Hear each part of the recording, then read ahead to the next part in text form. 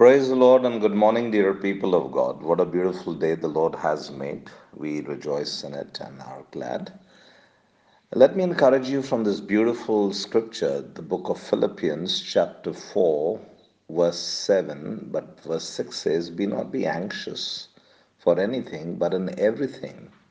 Let your prayers and petitions be made known unto God with thanksgiving. Then the peace of God, right? And the peace of God, which transcends all understanding, will guard your hearts and your minds in Christ Jesus.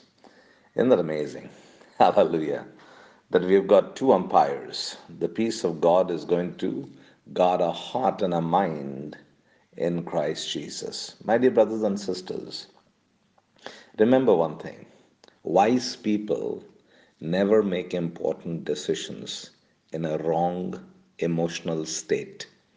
When Elijah found out that Queen Jezebel was after him, he was ready to give up his roles as a prophet and die. So God gave him 40 days of rest, prayer, and recovery before he decided what his next steps would be. He was now ready to decide on the basis of his faith in God and not his fear of Jezebel. And his decision was very different at the end of 40 days of rest than it would have been before he rested, right? You've probably seen people make terrible decisions when they were drained, tired, discouraged, and afraid that they would never have made otherwise, right? Generally speaking, you won't choose the right course of action when you are in the wrong frame of mind. When you have an important decision to make, sometimes the wisest thing you can do is wait until you are rested. Hallelujah. An anxious mind in an exhausted body can lead to a terrible decision.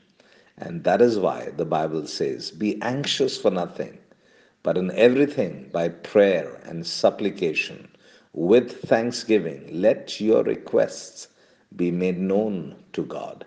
And the peace of God, which surpasses all understanding, will guard your hearts and your minds through Christ Jesus. Hallelujah. Wonderful, isn't it? Notice what the peace of God does for you. It will guard your mind from what? Acting impulsively, acting selfishly, or acting maliciously. Acting in any way that will result in loss rather than gain, and regret rather than joy. Amen. And it's important that our God wants us to live in joy. Our God wants us to enjoy the kingdom of righteousness, peace, and joy of the Holy Ghost every day. And today, let the peace of God guide you, guard you, and protect you. Amen. Let's pray. Father in heaven, we want to say thank you for this beautiful day that you have given us. We love you. We thank you. We appreciate you. We honor you, Lord. We know that when we have you, we have everything. When we have you, Lord, no matter what the storm, you are always there besides us, leading us, guiding us, upholding us with your right righteous hand. And we thank you for your sustenance. We thank you for your blessings. We thank you the way you help us to thrive through it all. And we give you all the praise. Abba, Father, this morning, I thank you, Lord. Give us that peace in our heart. Give us that peace in our mind. And I pray, Lord, that as we cast all our cares and all our burdens before your presence this morning, that you will have your way with us and in us and through us.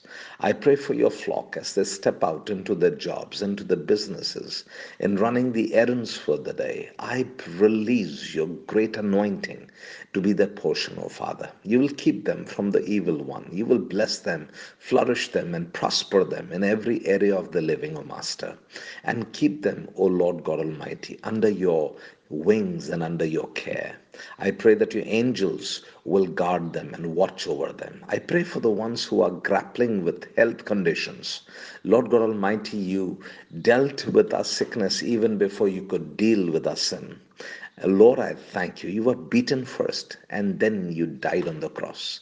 I pray, Lord, that Father, that by your wounds and by your stripes, your people are healed and made well. I speak healing into their bodies, into their mind right now in Jesus' name. And let the peace of God permeate through their spirit, soul, and body, and everything will be in divine order.